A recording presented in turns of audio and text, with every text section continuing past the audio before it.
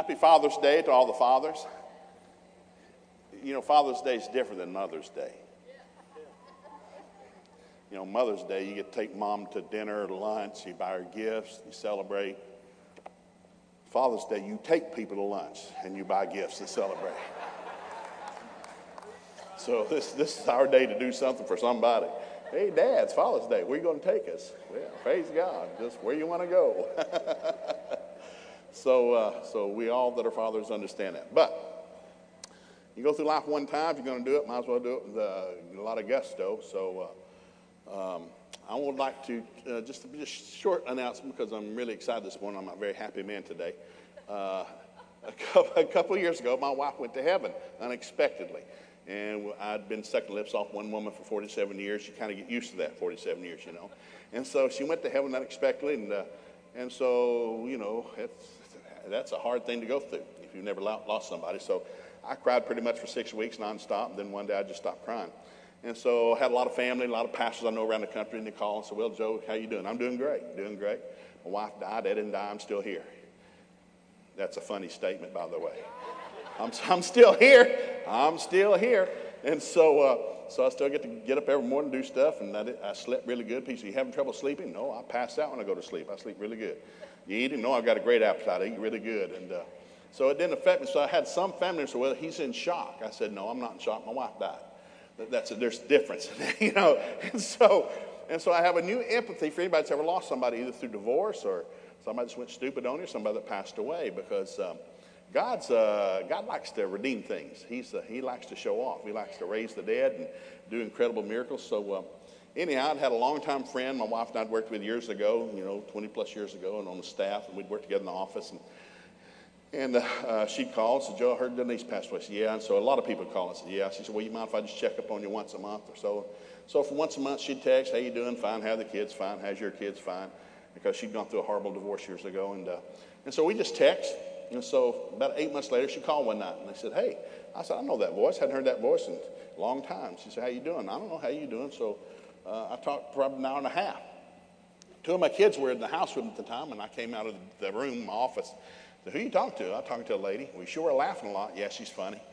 And well, what are you laughing about? Everything, you know. And so 2 people been through hell. We came out together, and we just think life's kind of good, so we're just enjoying it.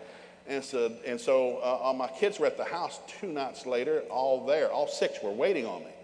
I said, what are you doing here? He said, we need to talk. About what? I said, well, Dad, we think there's a problem. I said, what is it? You talking to this lady on the phone.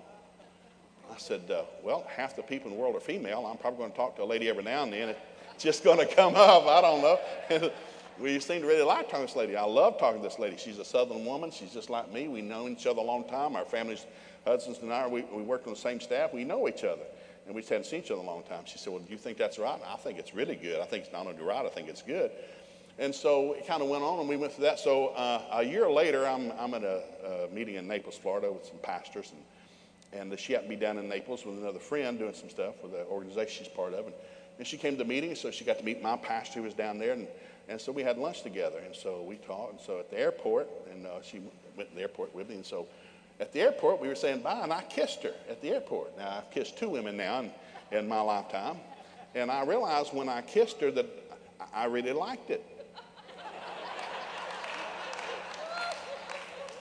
It's not real deep, guys. This isn't real deep. And so I realized I still like kissing. And so I realized once I kissed, I thought, it would be nice to wake up next to somebody every morning. I'd like to sit and drink coffee across the table with somebody every morning. I'd like to have a fight with somebody and make up every now and then. And so I realized my wife died. I'm not dead. And so long story short, we began to talk and visit, and we fell in love, and we got married. So I'm a 2-month-old newlywed. So, Angel, stand up and wave at everybody. This is the love of my life, and I'm telling you guys, you hear it said, but it is better the second time around. I swear it is. It really is, because I'm not Twitter-pated anymore. And we realize at our age, we don't have to impress you. I don't have to impress you at all. I just am who I am. If you like that, this is how it is. And you're like you. And so let's not waste time trying to impress each other. Let's just suck lips off each other's face, get stuff done. So I hope that encourages somebody. By the way, I'm going to be talking, this is our seminar called You Don't Find a Great Marriage, You Build One, and that's what God said. Jesus did not build the church. He said he had to find a church, he had to build one. You have to build a life. You don't find one. Nobody gets lucky. Boy, you got lucky. You married a nice person. There are no nice people. Anybody that's been married knows that. Man, I was in love, and I got married, and they turned into the she-bear from hell. Well, yeah, they were a she-bear ahead of time. They were just faking it until they got married. And that's why, God knew what he was doing when he made Adam and Eve, because Adam came first, and it was really simple. It was good. And it was real nice. You can read it in Genesis, man. In 6 days of creation, birds, the bees, flowers, and trees, everything's wonderful. Weather's perfect, clothes are cheap, food is free. It's just really nice. God's looking at everything he made and said, that's good. Good. And all of a sudden God said, not good. And the first time God said not good in Genesis, he was looking at a man. And he said, not good. Adam said, what's not good? You, not good. He said, what's the problem? He said, you're alone. He had no concept of being alone. Lay down here and take a nap. I'm going to fix that. So God put Adam to sleep, took out a rib, and when Adam woke up, God said, he made man, but he built a woman. That's why we say, man, she's built. It's Hebrew. You can look it up. It's Hebrew. God made men, but he built a woman. If he hadn't built a woman, the men wouldn't look. Why are you attracted? But she's built. Praise God. It's round in all the right places. Praise God. I know we're in church. I teach on marriage all the time. Now, and so anyhow, when he made Eve, they didn't milk the cows that day or feed the camels. They went off to fellowship. They didn't need a book. They didn't need a poster or a map or instruction. They figured out what went where. I've been teaching on marriage for 30 plus years. I've had the most insane questions asked that I've ever had asked from Christians. We've written too many books. We came with a book. It's really good. It still works. Volume 2's not out yet. God's still hanging with volume 1. And you need to read the book. God said it's not good for man to be alone. I'm going to make him a helper. Now, the first half of that word's help. I'm going to make him a helper. Now, when God looked at Adam, he said, not good, not good. You need help. So please don't take this wrong. It's not Adam and Steve. It's Adam and Eve. That's not a sexual statement. That's not referring to any sexual statement. God said, you need help. I got to make something better. So if you go to the public library and you look up men and women in the public library, you'll find out that women are better than men. It's in the public library. Average woman in America has a 3% higher IQ than the average man. The average woman has a better immune system. She'll outlive the average man by 7 years. She has a bigger vocabulary. The average man speaks 12,000 words a day. The average woman speaks over 30,000 words a day. That's why men never win an argument with a woman. He runs out of words. And so if you just go through the public library and look at the differences of men and women, God knew what he was doing. He made Adam a helper, something better than him to help him do what he did. They're not to dominate one another. They're made to enhance one another. There's a bumper sticker in Texas that says this: when two people are just alike, one of you is not needed. And I have a couple, we're so in love, we're so alike. No, you're dumber than dirt. You don't know. That's a hormone that lasts about 18 months. In about 18 months into your marriage, you're going to wake up next to a she-bear from the south side of Hades, because that hormone just stops. It shuts off. I'm not making this up. It's in the medical book. It just shuts off, and man, what happened to you? Your hormones stopped. Now I have to become a real husband. I'm not famous anymore. I'm not perfect anymore. I'm the north end of a southbound mule, evidently. Now, I used to take my seniors to divorce court every year. For 10 years, I was a school administrator, and once a year, I'd get my seniors only, load them up in the bus, and we go to two places. We go to the county jail, and go to the county jail. It's on the 4th floor, so we walk through the county jail, just get to walk through. And that's where they're in there, all in their orange jumpsuits. And they got them forward to a cell, and there's a toilet in every cell with no door. So if you go to the bathroom, you're going with 3 other people looking at you. I'm not making this up. I'm trying to help you out. So the seniors that thought they were bad boys steal stop signs, peel their tires at a red light. Let me show you where the bad boys go. And they won't be eating that macaroni and cheese from Kraft. They're eating that generic stuff that's going to stick to your colon for a month. Now we're going to go to divorce court. So all these kids are in love. We're seeing, who in love? I'm in love. No, you're an idiot. You're not in love. Love's the most expensive four-letter word in the universe. You tell somebody I love you, get out your checkbook, your 401k, your billfold, your hunting dog, your bass boat, your rod and reel, and your pickup truck, and pile that on the table. And then say, hey, sugar, I love you. Because if love's not costing you something, it's not love. The Bible says, for God so loved the world, he gave his only son. It cost God everything to love us with no guarantee we would love him back. So I tell people, marriage is two ignorant people growing up together. You'll never get to know them. You can date somebody for 20 years, and I've got a cousin who did that. Well, we're just trying to get to know each other. You'll never know them until you say, I do. The day you say, I do, scales will fall from your eyes. Revelation will come from heaven. You'll think, oh, dear Lord, what have I done? You married that big boy and everything that came with it. Every nut in the family tree's on that thing. Because I married family members. Well, we're not going to ever have them over. We're not going to have, oh, no, they're not going to come over. They're probably going to live with you for a few years. It's family, big boy. It's family. And so when we started thinking on marriage, you had to go back to, it's like, we realized something. Jesus built a church. He didn't find one. You build a marriage. You build a life. How long is it going to take? Till Jesus comes. You'll be building your marriage forever. Now, my first marriage lasted 45 years. And I was learning something new about my wife every day. Every day. My father took my mother to a seafood restaurant their entire life for their anniversary. Because there's no seafood in Tennessee unless it's frozen. So it's special. So I did the same thing. I got married, and so my first wife, I took her to a seafood restaurant. So we're celebrating our 30th wedding anniversary in Florida. 4 of my kids are there. I flew 2 down there in college. I fly them down. I got a beautiful 5-star restaurant right on the water in Melbourne, Florida. Magnificent seafood restaurant. Got our own room. We're talking, laughing, telling stories. I noticed my wife wasn't eating her food. I said, honey, is anything wrong? She said, Joe, is this a good seafood restaurant? I said, honey, this is a 5-star restaurant. It took a week to get in here. I said, is something wrong with your food? She said, I just realized something. I said, what? She said, I don't like seafood. I said, I've been taking one for 30 years. Well, I just figured you never could find a good one. She said, if this is a good one, I don't like seafood. My children are staring at me. My 2 college kids said, well, Dad, you teach on marriage.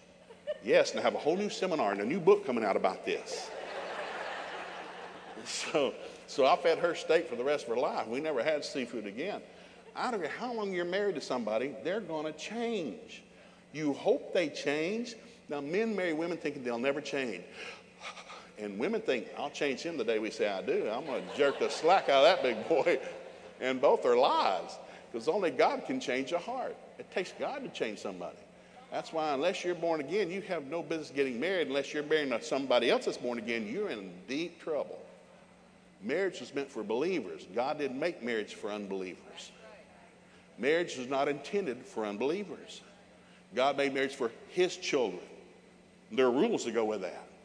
For example, there's rules about communication. What you say, let no corrupt communication proceed out of your mouth, lest it ministers grace to the hearer. Well, that's for a believer that's married. If you're not a believer, you can say anything that hits your brain. Just let it rip. That's why I wanted my seniors to go to divorce court. You're going to hear 2 people at one time stood before God and witnesses and swore their undying loved one, I love you, I love you.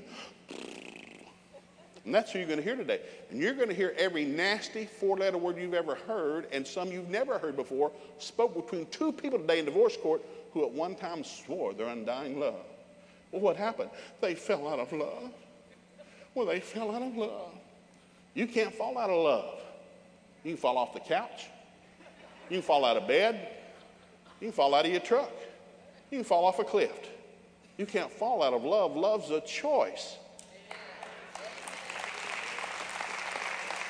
So anybody in your family that throws that one line, well, we just fell out of love. No, you're an idiot. You're a lazy idiot, because love is a 4-letter word, but it's not a cuss word. It's the most powerful word in the universe. When God said he loved us, he gave everything. With no guarantee. Love's a one-way deal. It's not, well, I'll love you if you love me. I'll be nice if you're nice. Oh, no, no, no. If you're a believer, when you get married, you're swearing before God, I'm going to love you till the day Jesus comes. I don't care what you do. I don't care what you say. I'm going to love you. I don't care whether I feel it or not. Love's not a feeling, it's an action. Love's an action where it's not, no, that's stupid. No, that's a teenage flibberty gibbet person. Love's expensive. So when you tell somebody, I love you, I'm yours till Jesus comes. Whatever you need, I'm going to make it happen. I'm going to buy it, believe God for it. I'm going to bind the devil for it. I'm going to lay hands on you and make sure you stay well. Whatever you go through, I'm going to pray for your healing. I'm your deal. I'm your gift from God. Because we would make fun of it in junior high. I guess you think you're just God's gift to man. Well, I am biblically. I am God's gift to man. I am. It's quiet in here. And so what happens is marriage is the second greatest thing God ever did outside of salvation. It's a gift. The greatest thing that ever happens to humans, they get married. God said in Genesis 2:18, he hadn't changed his mind. God said, it's not good for a man to be alone. Gets quiet every church I go to. I'll say it again. It's not good for a man to be alone. Now I got people, I'm the only, listen, my dad had 12 brothers and sisters. My father-in-law had 12 brothers and sisters.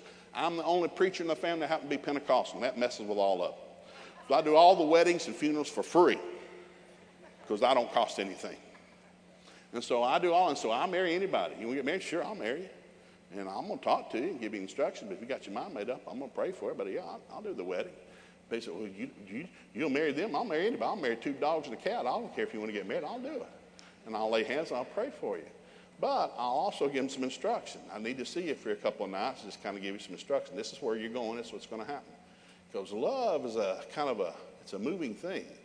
But I'm talking about great love, no love, little love, great faith, little faith, no faith. It moves. And so every day you have to get up knowing, today I'm going to love you. What do you need? Today I'm going to love you. What do you need? That's why people fall out of love. The highest divorce rate in America is among people when the last child leaves home. When did you get divorced? After the kid left home. Why'd you stay married? You still had kids. When did you get divorced? Well, I don't have any kids anymore. I'm out of here. Well, you fell out of love a long time ago. You might have slept in the same bed, ate at the same table. You don't love.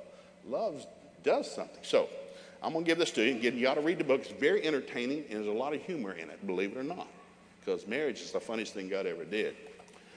Outside that, there's this, because once you get married, you're going to start dropping babies. That's sort of the natural process.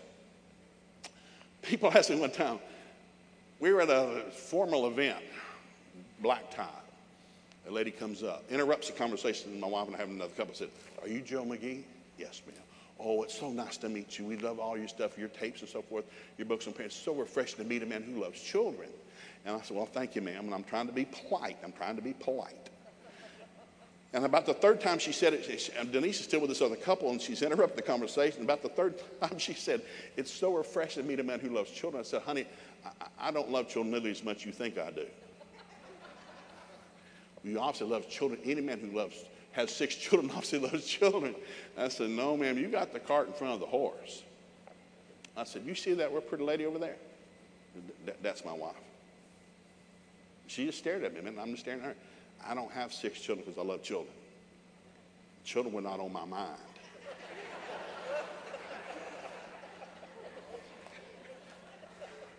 And she got offended and walked off. 10 years later, I'm at a church. I'm at the church in Broken Arrow. This lady walks up after I did a seminar, and she said, do you remember me? I said, no, ma'am. I meet a lot of people. I'm sorry, who are you? Well, I met you 10 years ago at a formal event. And she told the story. I said, I thought, oh, man, here it is. And I just want to apologize. It took 10 years to figure out what you told me that day, and it's true. So I hugged her neck, had her autograph something. So life is an ongoing process. The Bible told the apostle, take no thought what you're going to say tomorrow. Don't think about it. Just show up and be yourself. We try to outthink people and outdo people. We're just to love people. 2 things last forever. The Word of God and the people of God. Everything else you see around you, it will disappear one day. 2 things last forever. The people of God, the Word of God. Well, if that's the case, I might want to rearrange my priorities. Because that's going to last forever. Because you get to heaven, God didn't care what your vocation was or what you did. Did you love people, and do you have any of this in you? So this produces faith. Without faith, you can't please God. Without faith, you can't whip the devil. So, I'm going to give you the short version. This is real good. Genesis. Adam and Eve went off to fellowship. Problem is, Satan had been kicked out of heaven. He's been fired from his job. God did not make the earth void and without form. A lot happened between Genesis 1:1 and Genesis 1:2. All of a sudden, the devil's down there, he tore everything up. God recreates it. Adam and Eve sitting in the Garden of Eden. All of a sudden, Satan shows up, and he says, now, what is this thing right here? Well, this is something lower than an angel. God made man lower than an angel to show off. A third of the angels rebelled. They got kicked out of heaven. And all of a sudden, God's going to replace the angels with something called a human, lower than an angel, but has authority over angels. So all of a sudden, Satan walks in the Garden of Eden, and he says, are you sure God said? First thing the devil challenged is the word of God. He's going to challenge this. So if you don't know this, you're in trouble. He's going to challenge. You sure God said it? Are you sure God said it? And he said, well, I'm not sure. He said, and of course, she misquoted God because she wasn't there when God gave instructions to Adam. It was Adam's job to tell Eve what to do. So all of a sudden, they sinned. They did the fruit thing. They sinned. All of a sudden, they realized they're naked.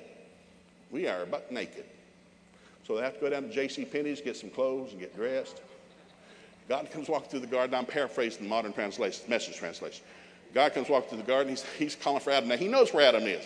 Adam, where are you? I'm over here. What are you doing? He said, well, I was hiding. Why are you hiding? Well, I was naked.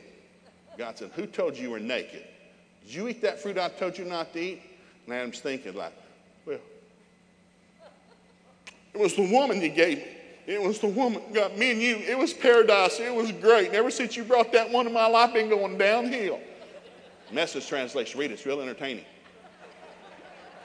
God turns to Eve and says, well, what's your story? She's thinking, he's dumped on me. He's dumped on me again. And she said, well, snake's fault. Snake's fault. From the very first couple, it's always somebody else's fault. It's my mama's fault, my daddy's fault, my husband's fault, my wife's fault, my boss's fault, mayor's fault, president's fault, government's fault. And as long as I can point my finger someone else, I don't have to do nothing. Not my fault. But until we point the finger back at us, nothing's going to change. Because everything in my life is my responsibility. It's not the government's responsibility. It's not my boss's responsibility. It's my responsibility. So I realized earlier when we had all those kids, like, if you make an F in algebra, that's my fault. I used to yell at them, man, you're stupid. You need to study harder. Well, have I taught them how to study?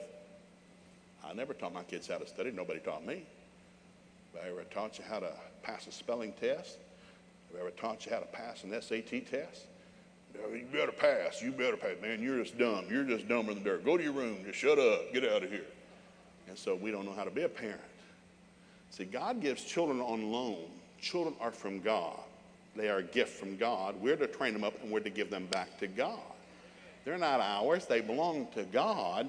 God gives us to train up. Well, it gets quiet when you say that. Now, some parents are possessive. They're my life. No, God's your life. Children are temporary. I heard my kids, my oldest daughter who never yells, she's a college professor today, she never yelled. And I heard her voice go up real high in the kitchen one day. I thought, what did she say? I'm in the family room. I go through the double doors into the kitchen. I said, what did you say to your mother? And she put one of those kid things. She said, that's between mom and me. No. See, mom and I, we are forever. You're just passing through. When you talk to her, you're talking to me. What did you say to your mother? She said, I'll be glad when I'm out of here. Well, dear Lord, me too. That's been the goal since you left your mother's womb. That has been the goal since that day, is to get you out of here. I thought you were going to be here another 4 years and go to college, but if you're not, hey, I'm excited. I didn't know you were going to leave this soon. I praise God. I'm going to go get your suitcase. I went upstairs, got the suitcase, started opening the kitchen table. I said, now, what do we need to put in here since you're leaving? I'm excited. I thought you were going to be another 4 years. You're leaving. Praise God. What can we put in there?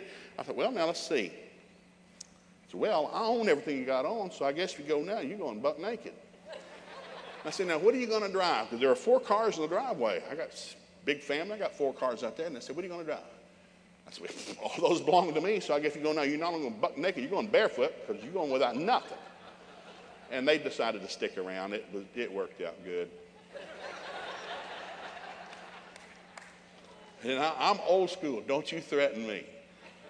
Don't you threaten me. I birthed you, bathed you, wiped you, taught you how to go to the toilet, get dressed, pass algebra. Told you how to make the ball team, sent you to summer camp. I got you into college, told you how to take the SAT test. We started practicing in the 9th grade because they give that test 5 times a year. The whole goal is to knock the top off that chart, not pass that test. We want, because the wealth of the wicked is laid up for the just. I need you to get a high score because heathens are going to give you money for that score. So you're going to knock the top off that thing. So we took it, every one of my kids took it 5 times. And their senior, they get 5 times their senior year. $39.95, what are you doing? I'm trying to save thousands of dollars by knocking the top off that test. You can practice that test. You go to Barnes & Noble, you can buy the practice SAT test, the practice ACT. No, you're not trying to pass, you're trying to knock the top off because heathens will write you checks for those tests. So I got you into college, I paid for your wedding, I paid for your honeymoon, bought your first car. Merry Christmas. Ho, ho, ho. But once you leave my house, and I'm not making this up, once you leave my house, you put the house key on the kitchen table. And don't you ever come to my house unless I invite you.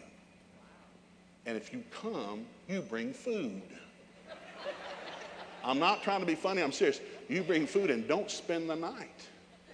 Mom and I got our time back.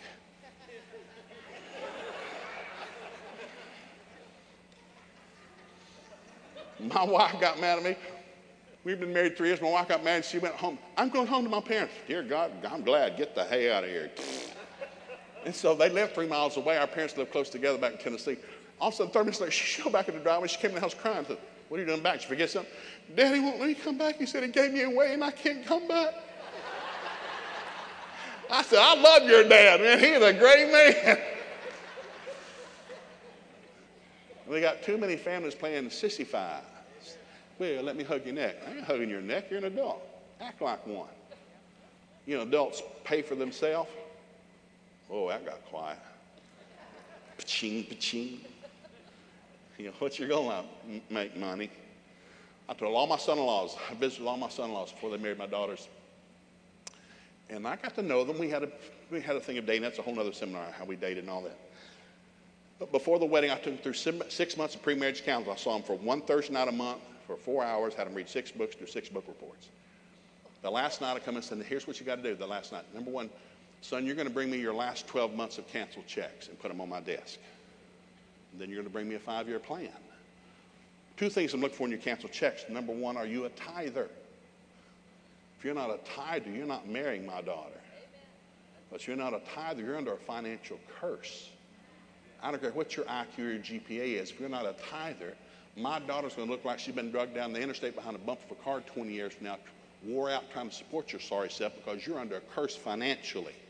I don't care what your GPA is. Number 2, I want to make sure, have you spent any money on my daughter? You say you love her. How much money have you spent the last 12 months on my daughter? If you spent more money on bass fishing and deer hunting than you have my daughter, you ain't marrying into this family. You're a liar. Love's expensive. If you say I love you, there's got to be some dollar signs behind that. It's quiet in here. I'm trying to help you. That's why I only come once a year. So one son-in-law was a 7%er. I said, you're not a tither. Yes, sir, I've been tithing for the last 3 years. No, you haven't. You're a 7%er. I don't know what that is, but it's not a tither. That's 10%. Oh, well, I'll fix that. Good. Need to. Well, the wedding was going to be in 2 months. I said, well, now, we're not getting married in 2 months. I need you to be a tither for a year. Well, we're getting married in 2 months. Well, you can, but I'm not paying for anything. You're not going to marry into my family with my blessing and my permission until you tithe for a year. And so my daughter almost disowned me. You know, it was a mess in my house, and I was the she-bear from hell. I was the devil incarnate. But a year later, they got married, and it turned out to be really good because they're really good financially. Somebody has to set the standard, and the standard came in a book. Now, I know I've told this story so many times, but when I was an engineer, I was not an electrical engineer, not a mechanical engineer. I'm a process engineer. So I'm working in Sikes, Missouri, and people hire me to do 2 things. Number 1, if I go to Home Depot or Lowe's and I buy a box of your wire, that wire better do what that box says. I'm to make sure that we don't lie about what we're producing. The second part of my job was when the company hired me, I have 1 year to improve the process of making that product. A year from now, you better be making more money with that product than you were making when you hired me. I'm to improve the process. I'm a process engineer. And so I'm working at this company. I worked 3 different companies, 4 years each, had a great career. I'm working at one in Saxon, Missouri, and I got a call about 2 o'clock in the morning. Joe, you got to come down here. The big rod breakdown machine, it's not working. 2 o'clock in the morning, we're in a little community, about 12,000 people. We'd been in Jewett City, New Jersey. We moved the plant to the middle of America because we're trying to find better manual labor, people that know how to work. And so we moved out here. It's an old plant, been built in World War II, and so we brought this big machinery out. Well, the plant's old. It was built to make airplanes in World War II. It's been empty for 30 years. We've taken it back over. We've got our big machines we brought up from Jewett City, but the floor is kind of weak, and so the concrete's breaking up. We're having to re-concrete the building. We bought this big rod breakdown machine. It's about 12 foot by 18 foot by 30 foot. This big machine takes a big copper rod. It breaks down all the wire that we use, 18 gauge, 12 gauge, 14 gauge, 26 gauge. This machine feeds this entire plant. We just spent a lot of money on this machine. I come, it's 2 o'clock in the morning, it's not working. I said, you check this? Yeah, check this. So I come in, I'm standing there, and the plant manager's there, the CEO. I said, well, what have you done? Have you done this? Have you done this? Yes. So eventually, about 90% of the time, I'd have to say, where's the manual? And they would say, the what? Yeah, it's a $800,000 machine. It came with a handbook. If I go to Walmart and I buy a blender, it comes with a handbook. If I go buy a sewing machine, it comes with a handbook. If I buy a pickup truck from Ford, it comes with a handbook. That big machine came with a handbook. Men hate handbooks. Got a bunch of stinking print and can't read it, and just plug it up and turn it on, boys. We don't need no stupid handbook. Plug it up. And that's what they had done. I'm not making this up. So we finally found the handbook in the bottom drawer of a 4-drawer file cabinet in the foreman's office, still in plastic. I tore the plastic off. Every handbook's got a troubleshooting section in the back. Every handbook. So I go to the back. Now, I'm the engineer. They think I'm doing algebraic equations. They don't see what I'm reading. I'm looking for the troubleshooting section. And I'm reading, and they're all over studying, talking, trying to punch buttons. So have you done this? Have you done this? Have you done this? Number 4 and number 5, it said in the handbook, is machine plugged in? I'm not making this up. I wish it. So I walk over and I look at this. This thing's the back corner of this old plant. So I'm looking down the back wall. It's about 18 inches. I'm looking for a 220 plug, and I'm looking, and there's tobacco spit and coffee cups and trash. I don't see a plug. So I was much skinnier. So I turned sideways, I eased down. I looked down the back of that machine. Sure enough, halfway down, that 220 plug's hanging halfway out of the wall. So I eased down the back of that machine. And I get to it, and boom, and I kicked it in. When I kicked it in, the machine came on. Boom, boom, boom, boom, boom. Hey, Joe! Joe, it's working! It's working, Joe! It's working! Now, they can't see me. I said, okay, I'll be out. It takes about a minute to get in, and I come back out, and they're patting me on the back and shaking hands. And I said, okay. He said, if it tears up again, call me. Because you don't tell a grown man at 2 o'clock in the morning, hey, stupid, you not check the plug because you won't be invited to his Christmas party. So coming the next morning, Charlie McPhail's the plant manager. He went to Michigan State. Great guy. He's a great boss. So he called me and said, Joe, appreciate you getting that thing running last night. Yeah. And so he's sitting in his office. I'm in the big table in front of him. He said, well, is it going to happen again? Yes, sir. Doggone it. Do we need to call the manufacturer? No, it's not the manufacturer's problem. He said, well, what was it? And he's getting ready to write down this big complicated answer. He said, well, what was it? I said, the machine was unplugged. He said, did you bill us for that? I said, yeah, I've already turned it into accounting. That's an expensive plug. I said, now your operator could have checked the plug. Your foreman could have checked the plug. Your supervisor could have checked the plug. But I checked the plug. And I'm expensive. But I bet you I will never have to check that plug again, will I, Charlie? And I didn't. They replaced that receptacle. That plug never came out again. We came with a handbook. Amen. The Bible says if we meditate in the handbook day and night, we'll prosper and have good success. Where's prosperity and good success come from? Meditating in the handbook day and night. Now, I do churches. I've been doing this for 30 plus years, and we do 60 seminars a year. I only go to churches. Guys, we came with a handbook. We need to read the handbook. It's a really good handbook. It's got a lot of good stuff in there. You know, let no corrupt communication proceed from your mouth, unless it ministers grace to the hearer. Don't talk skanky to people. They're probably going to slap you, cut your tires, burn down your house. Please don't talk skanky to people. It's in the book. Make sure your words are seasoned with salt. It's in the book. Believe God for divine favor. It's in the book. God had people that were taken out of their family, Daniel and Joseph. Their town was invaded. Their homes burnt down. Their parents were killed. They were taken to a foreign country and made slaves. But they knew the book. And both of them ended up running the country that tried to enslave them. Daniel and Joseph ended up running the two most powerful people on the planet. I thought, what was your qualification? I was a slave. They burnt down my home and killed my parents. Because everybody's got some thumb-sucking, sad story. Well, you don't know where I came from. You don't know who my parents were. You know what my dad did. I don't care. I don't have a time machine, and I personally don't care. Everybody's got some sad, thumb-sucking song. Keep it to yourself. I don't care. It won't change till you get in the book. You got to get in the book because the book changes everything. This is God's word.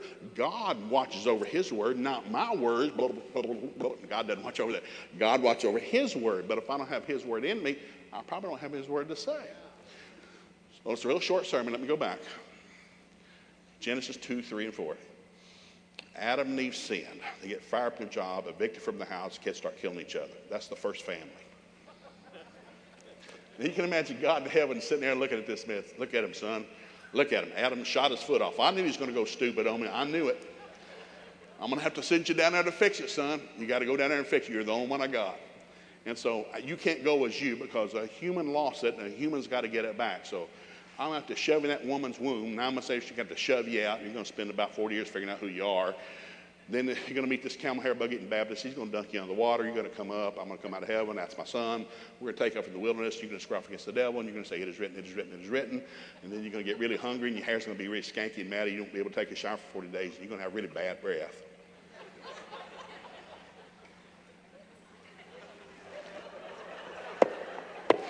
It's in the book. Real entertaining book. Really is.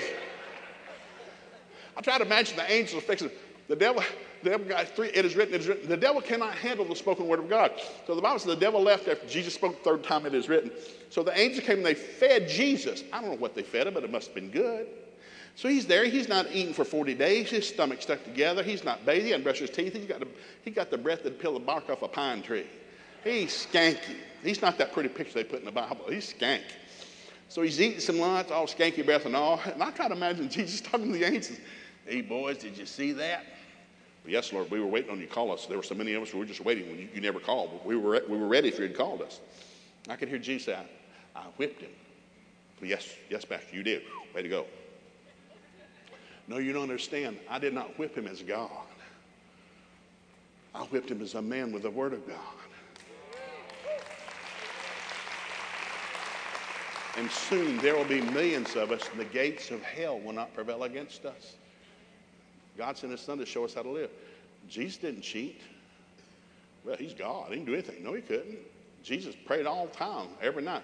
Before the Garden of Gethsemane, Jesus in the Garden of Gethsemane sweating bullets. We just came back from Israel a few weeks ago. Jesus in that garden, he's sweating bullets. He realizes, I got to go get the snot beat out of me. They're going to nail me to a cross.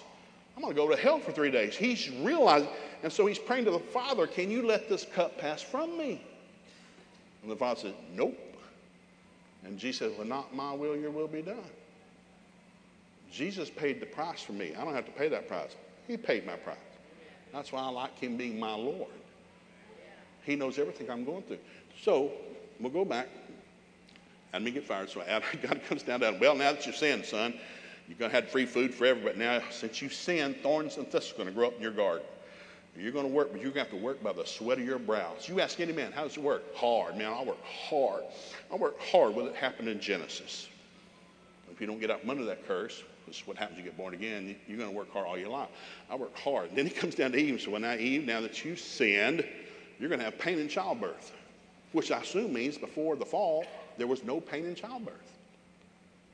I assume before the fall, having a baby is like spitting out a watermelon seed.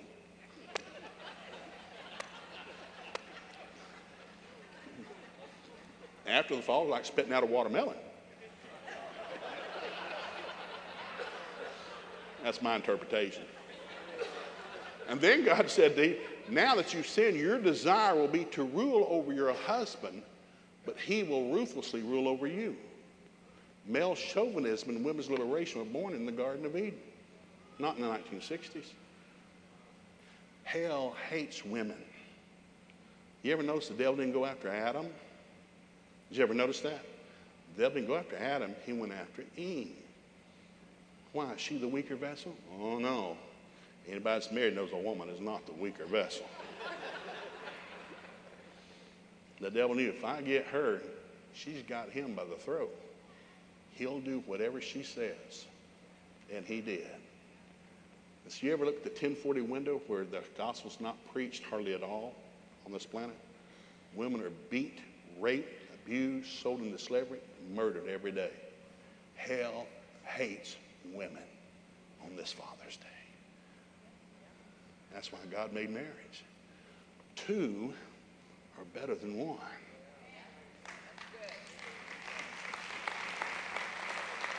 Now, I will give the disclaimer. I got a big family. I've recommended divorce 3 times to my family, and I'm a minister, and they were shocked when I did that. Why do you recommend divorce? Because he's an idiot. He's gone stupid. We're not going with him. So I walked 2 months in the divorce court. I thought you're a minister. And I am. He's dead. He just doesn't know it yet. Abusive, messed up, doesn't go to church, on drugs, drunk, sleeping around. No, he's dead. We're going to dump him. We're going to get somebody else.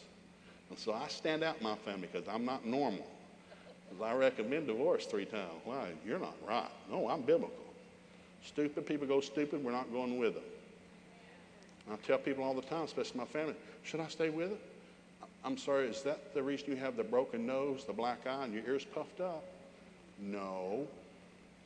Matter of fact, I'm calling 911 for you, and he's going to jail. And I'm going to be a witness. I'm an ordained, Holy Ghost, Spirit-filled, tongue-talking minister, and he's going to jail, and I'm going to sign the paper. People have gotten Twitter-pated over Christianity.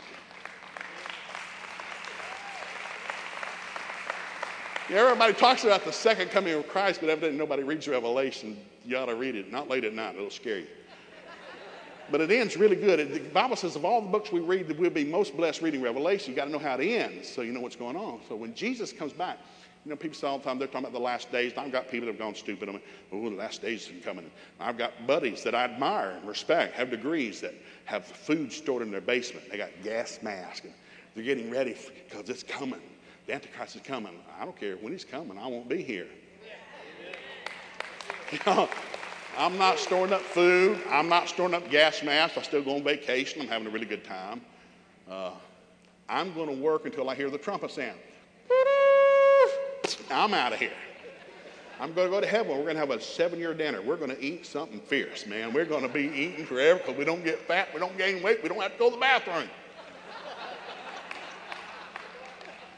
So we're going to have a 7-year feast, sharing testimony, and then on the end of the 7th year, we're going to get up and saddle our horses. We're all going to saddle a horse. We're following Jesus back to this planet. You want to be behind his horse, not in front of his horse when he comes back. Because when he comes back, blood's going to run as high as the horse's bridle. It's skanky in front of the Prince of Peace. That's in the Bible. Make sure whose side you're on. Only God. Go ahead, big boy. Did you notice in Matthew, Mark, Luke, and John, Jesus never asked anybody twice anything?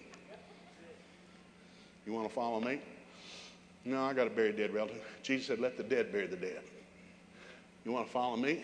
I got to go take care of a cow. Matthew, Mark, Luke, and John. I've studied it for years. Jesus never asked anybody anything twice. God says, I want people who want me. If you don't want me, fine. But if you want me, man, we got a blessing for you. I will bear you with goodness. You're going to have a really incredible life. But if you don't want me, have what you want. And that gets scary. So we go back to the marriage thing here in Genesis. Adam and Eve get fired, evicted. So you go down to the Bible, and it's sort of a great story. Go down to Noah and the flood. And, you know, some people estimate there were 8 billion people on the planet during Noah's time because people live forever, you know. Noah and the flood, so God's down to one family. He got one good family. Everybody's gone stupid. How many are there? Well, about 8 billion. They've all gone stupid. So God looks at me and says, I'm going to drown them. I'm going to drown every stinking one of them. And he does. He drowns them all in one family. They're in that boat, and, you know, you wouldn't want to be on that boat. There's no rudder on that boat for a year, and you're shoveling stuff. It's skanky on that boat. That boat landed. They were glad to get out. So they all got out, and Noah's having to get to multiply and replenish the earth. We get down to the Tower of Babel. What happens? Well, the whole earth's gone stupid again. God got mad and said, I'm going to drown every one of them. I'm sure some angel said, you can't do that. You promised. Rainbow, you promised. No more drowning. Man, I thought too quick. So God said, well, I'll just confuse their languages. So they're going to build a tower to heaven. Nimrod's leading them, full of the devil. He's leading them, going to build a tower to heaven. They couldn't, but they thought they could. So all of a sudden somebody says, hey, hand me another brick. And somebody said, blah, blah, blah, blah. Spit that out of your mouth, hand me another brick. Blah, blah, blah, blah, blah. And they couldn't understand one another, so they started throwing bricks at each other. It's in the Bible. It's a great story. And they stopped building the tower.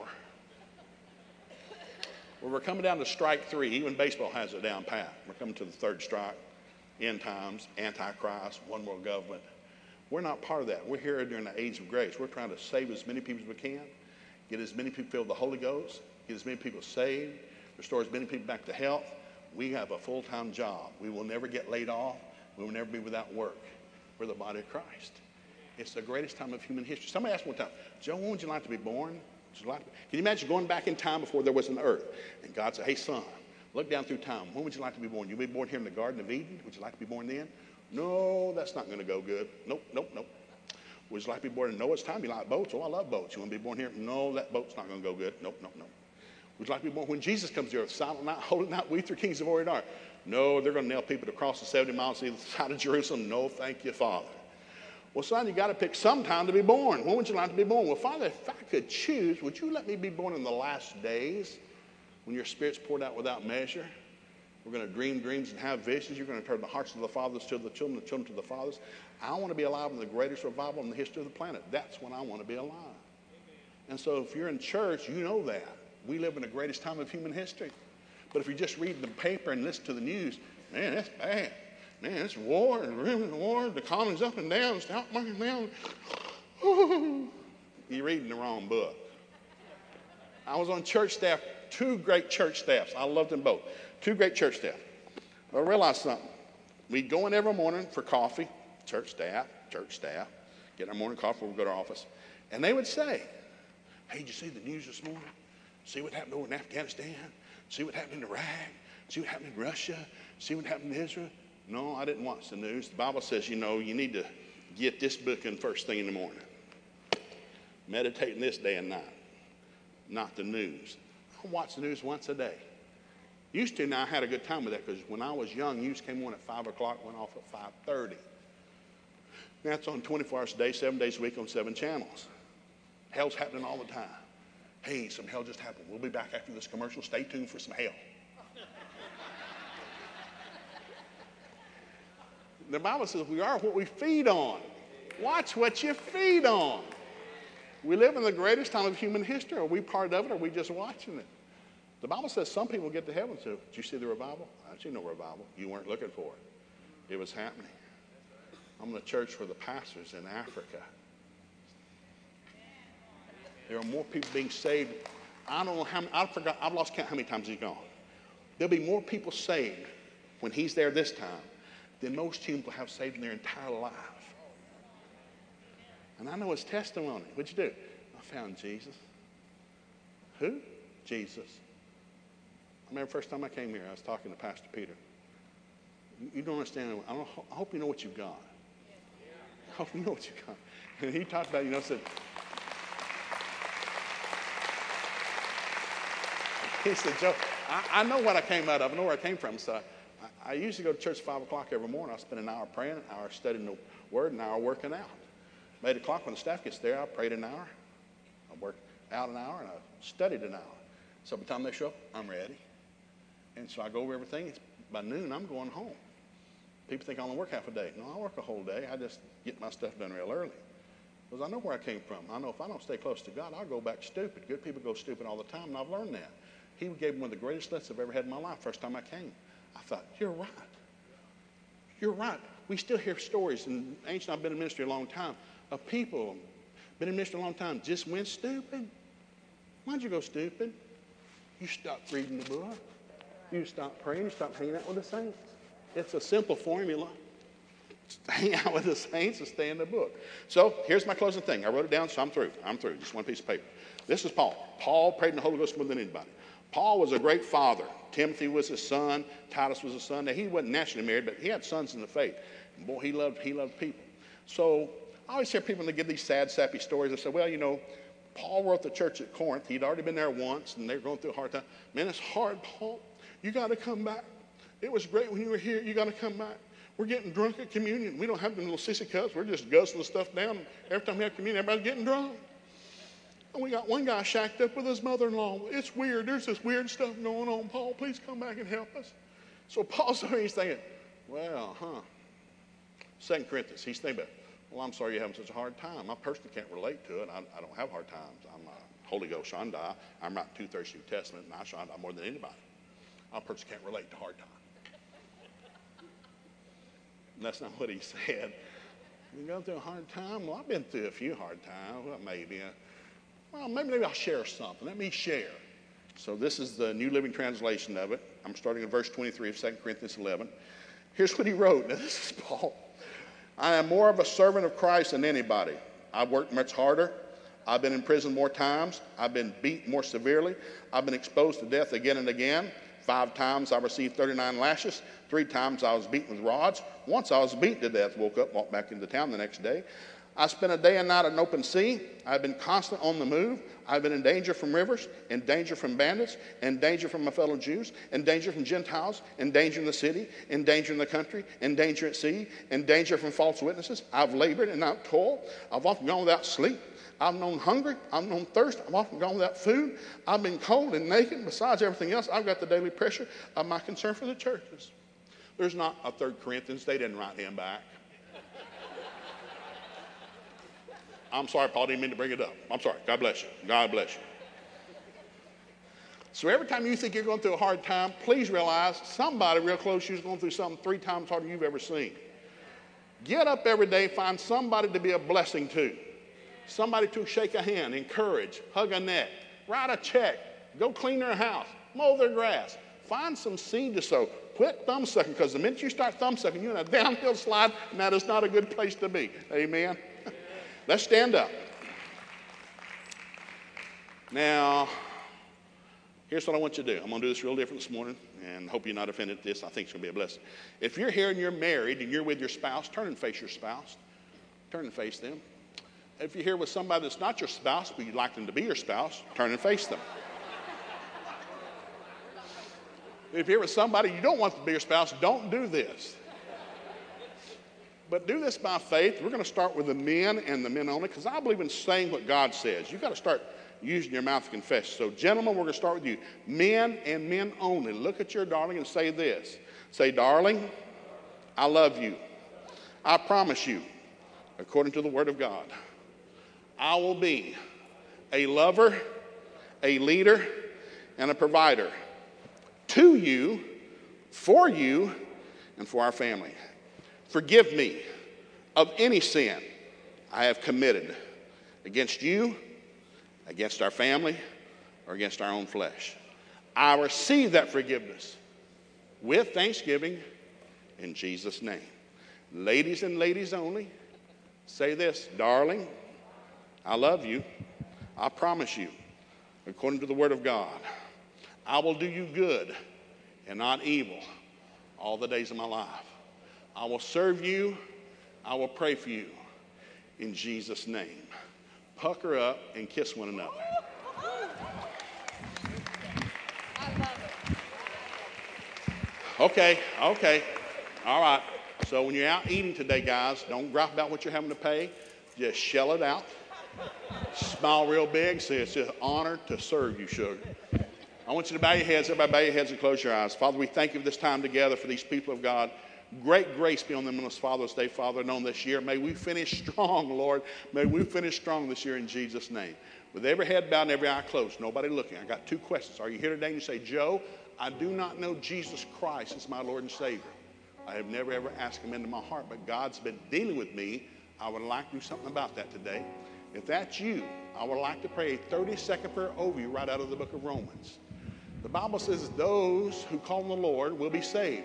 You're not doing things just wild. You just have to acknowledge you need a Savior. If you're willing to do that today, God will save you right where you stand Old things will pass away. All things will become new. God will make a new creature in Christ. Or perhaps you're today say, Joe, I'm saved. I just haven't been living for God lately. But I'm ready to rededicate my life today. I've been stirred this morning. I'm ready to get serious with Jesus. I want to be a better husband, a better mother, a better father, a better parent. If that's you, you can pray the exact same prayer of Romans. We're going to pray with these other people, and God in heaven will forgive you every sin you have ever committed in a moment of time. He will take your sin as far as the east is from the west. He will put it in the depths of the sea. There'll be no record of your sin in heaven.